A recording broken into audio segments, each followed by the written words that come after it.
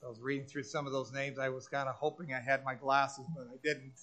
And a lot of tough names there to read through there from Genesis chapter 14.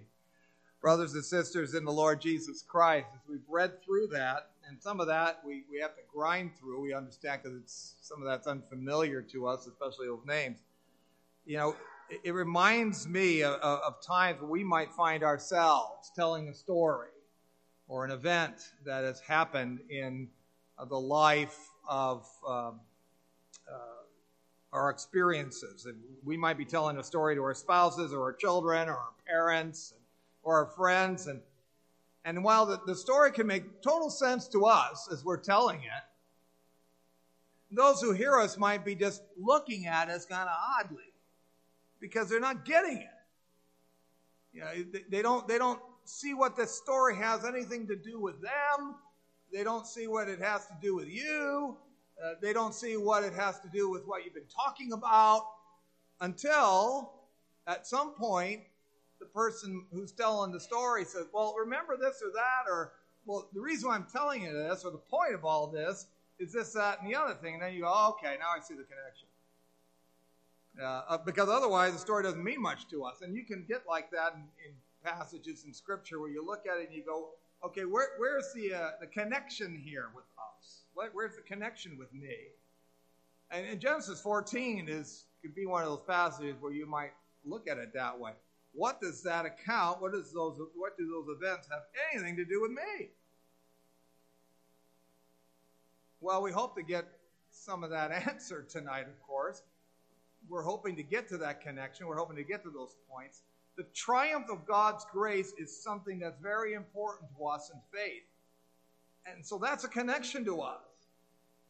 And that is the title of the sermon because I think it's the reflection of what's going on here in this passage. That the triumph is there, and that triumph is happening through one who was his brother's keeper. And through the king of Salem, in those 2 points, whether we're looking at the brother's keeper or the king of Salem, we can see the triumph of God's grace here. And we'll get into it and hope it's a little clearer so that at the end you can say, okay, I can see what this has to do with me. The triumph of God's grace is seen in the one who is his brother's keeper. And if you wonder why I make that one of my points, it has to do with the relationship that Abram has with Lot.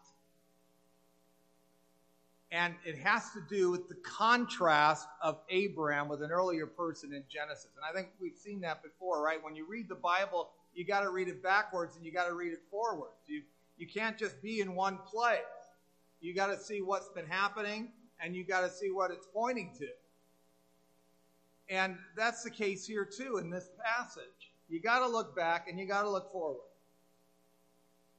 Our passages don't just say, or our passage doesn't just say that Abraham seeks to rescue Lot.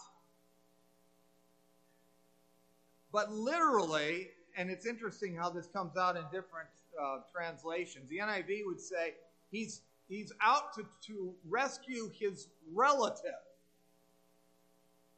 In our passage, he's described in a couple of places as his kinsman. That he was going to deliver, he was going to bring back his kinsman Lot. I mean, verse 16 is one of those places. Verse 14 is the other. He hears that his kinsman has been taken captive, and then he makes plans, and he's going to bring back his kinsman.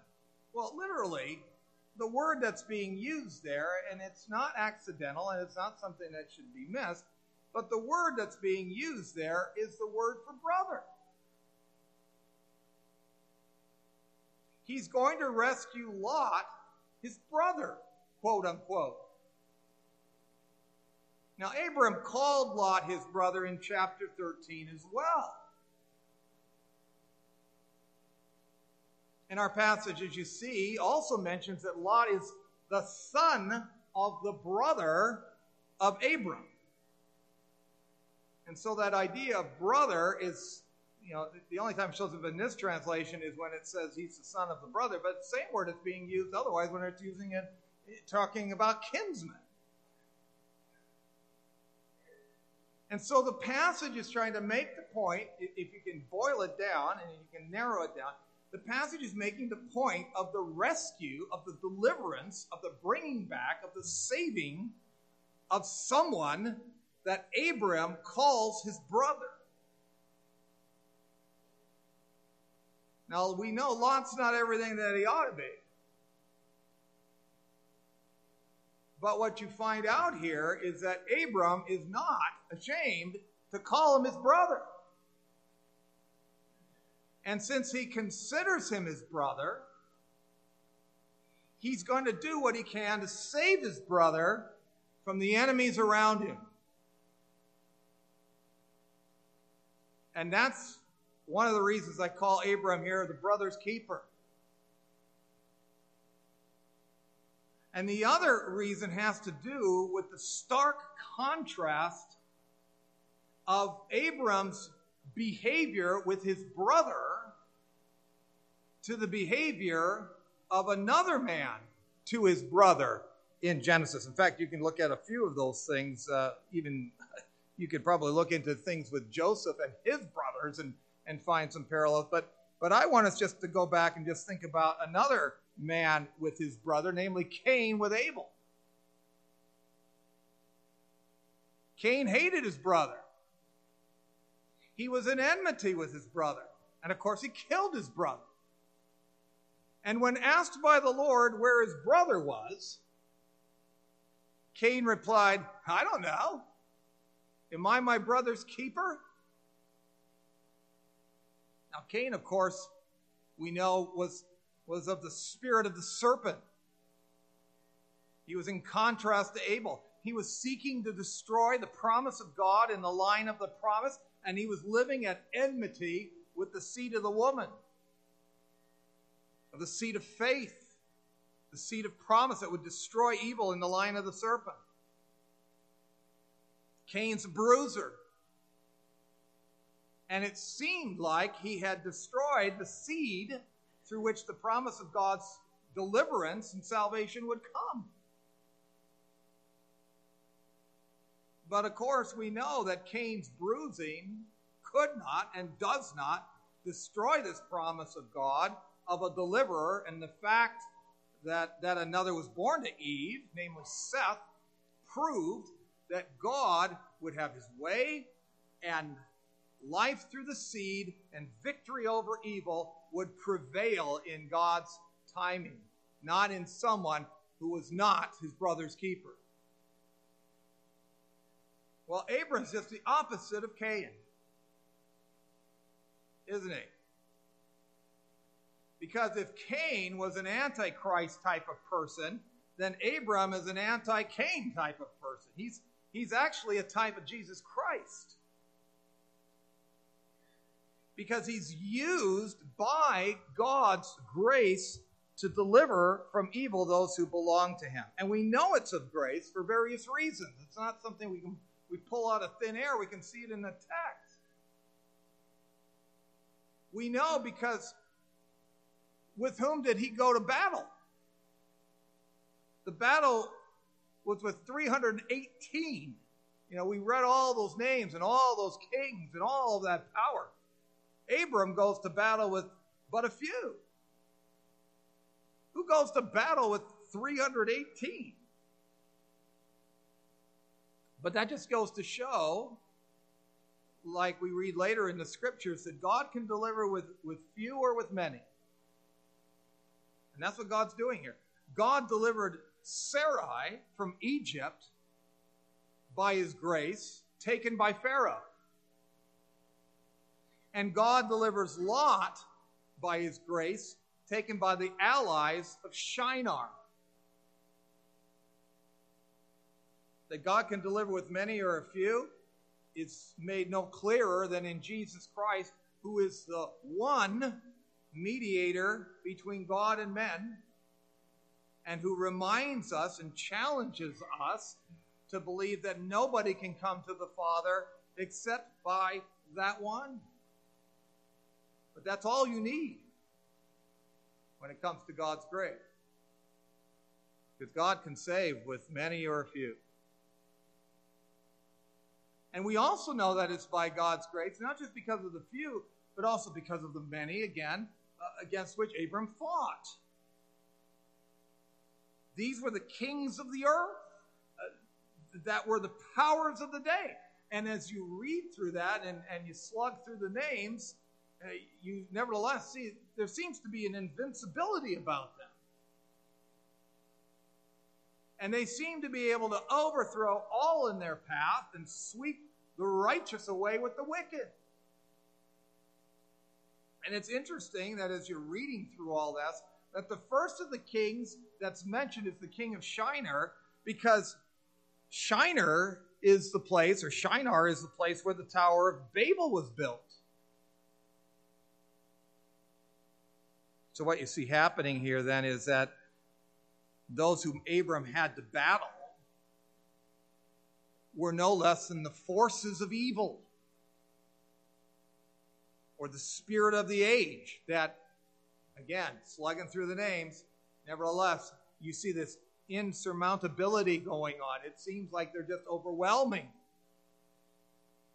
But God overcomes that seemingly insurmountable force by the use of the brother's keeper. And we're reminded again then that the temptations that come our way are great, and they're not to be underestimated. Lot himself could have been accused of underestimating the power of evil when he was residing in Sodom. But these temptations can be overcome by the very power of God, who not only used Abram in grace long ago, but even better, used Jesus, not with the power of the sword. You know, Abraham no doubt used the power of the sword, but Jesus comes, and without the power of the sword, he overcomes the forces of evil on the cross. God's power, the scriptures say, is made evident in weakness in Christ, but also his grace. And Hebrews reminds us of that. Hebrews tells us in chapter 2 that Christ is not ashamed to call us his brothers. And through the divine Son of God, he takes on our flesh and blood to destroy the one who has the power of death, that is the devil, and to deliver all those who through fear of death were subject to lifelong slavery, because surely it's not angels that he helps, but the passage says he helps the offspring of Abraham. Jesus is the ultimate keeper of his brother and his sister, which we are when we so confess it. He's the one who overcomes the curse and the power of sin in our lives, and he's not ashamed to call us his brothers, sinful though we be, sinners though we be. And while Lot was not the son of the promise, he was still part of the promise. And Abram did not forget his brother that way, not just a brother in blood, but a brother in faith. And in that way, he reflects the Christ to come. But it also reminds us that as those who confess with joy that Christ, by his work on the cross, is not ashamed to call us his brothers and sisters in grace in the family of God, so also that's the way we ought to be. That's how we distinguish ourselves in the family of God. As part of the family of God in Christ, we too are to be our brothers and sisters' keepers. That's the fruit of faith. It identifies us as sheep rather than of the shepherd rather than goats. Christ would say to us in that parable about the sheep and the goats, look out for one another in the family of faith, because I identify with such people. Truly I say to you, as you did it to one of the least of these, my brothers, you did it to me. You were your brother's keeper. And a passage like this shows us the gracious triumph of God in Christ ultimately, but it also calls us to reflect that gracious triumph in our very lives as we keep our brothers and sisters in Christ in mind. Well, the triumph of grace. It's not just found in the brother's keeper, but it's also found in the episode with the King of Salem, or the King of Peace, Melchizedek. The name literally meaning, right? Melchi, that's king. Zedek means righteousness. Melchizedek, the king of righteousness. He's the king of Salem. Salem, of course, means shalom. Shalom means peace, so he's the king of peace. He's the king of righteousness.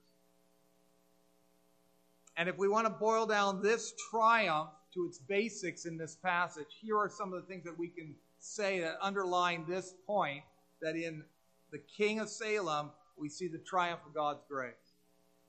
First of all, notice that when it came to giving tribute here, Abram gives tribute to the king of Salem, but he doesn't give tribute to the king of Sodom, does he? We find that he gives a tenth of everything to the king of Salem, but he will not give any tribute to the king of Sodom because he's afraid of what the king of Sodom will make of that. These two kings are polar opposites. The king of Salem is representing God's grace. He's testifying to that grace. The Lord Most High has delivered enemies into the hands of Abram. That's grace. If Abram were to honor the king of Sodom, then glory would have gone to the king of Sodom. He's not going to do that. He's not going to allow for that. He's afraid that what's going to happen is that if he does that, if he shows any tribute to him at all, he's just going to say, you know what? You're going to, and as you read that, it says, the king of Sodom said to Abram, give me the persons, but take the goods for yourself.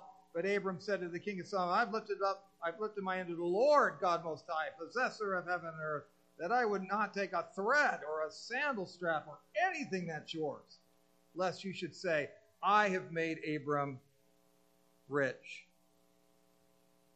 King of Salem represents the glory of God, and the king of Sodom represents the glory of man. Abram rightly wanted to glory in the triumph of God's grace, rather than to glory or to allow anybody to glory in their own strength. I'm the one who made Abram rich. Abram has a choice there, right? I'm either going to glory in God or I'm going to allow somebody to glory in himself and I'll glory in him too. And that's still really what life's all about today. To glory in the grace of God and in the glory of God rather than the glories of men.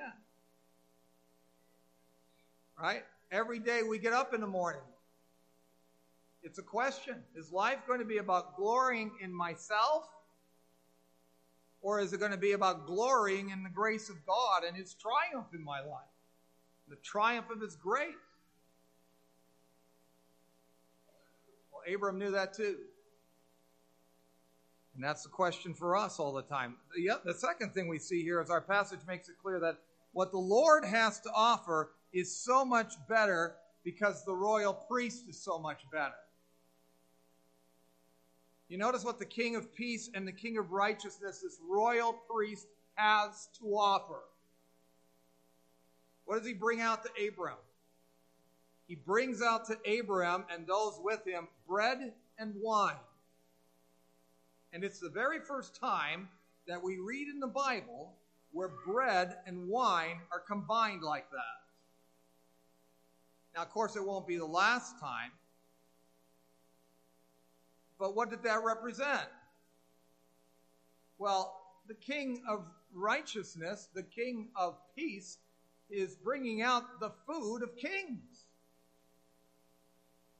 The food of blessing, a covenant meal, a meal that bonds, a meal that expresses communion and harmony and friendship. And when you were in covenant with somebody, you shared a meal of bread and wine. And it's the communal covenantal meal provided by a royal priest of God. And it's shared with those who have known God's gracious victory.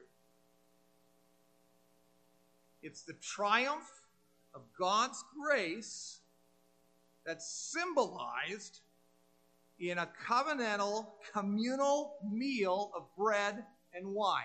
The triumph of God's grace has happened to Abraham, and that triumph is represented by a covenantal, communal meal of bread and wine. And that sounds familiar, doesn't it? Because from time to time, we're offered bread and wine by the royal priest after the order of Melchizedek, Jesus Christ, who lives forever to intercede for us. And those elements symbolize, don't they, the triumph of his grace. Atonement won on the cross, communion with God assured, everlasting life and forgiveness and blessing, our hope. As we proclaim the Lord's death until he comes again. And it makes you ask the question again then, right?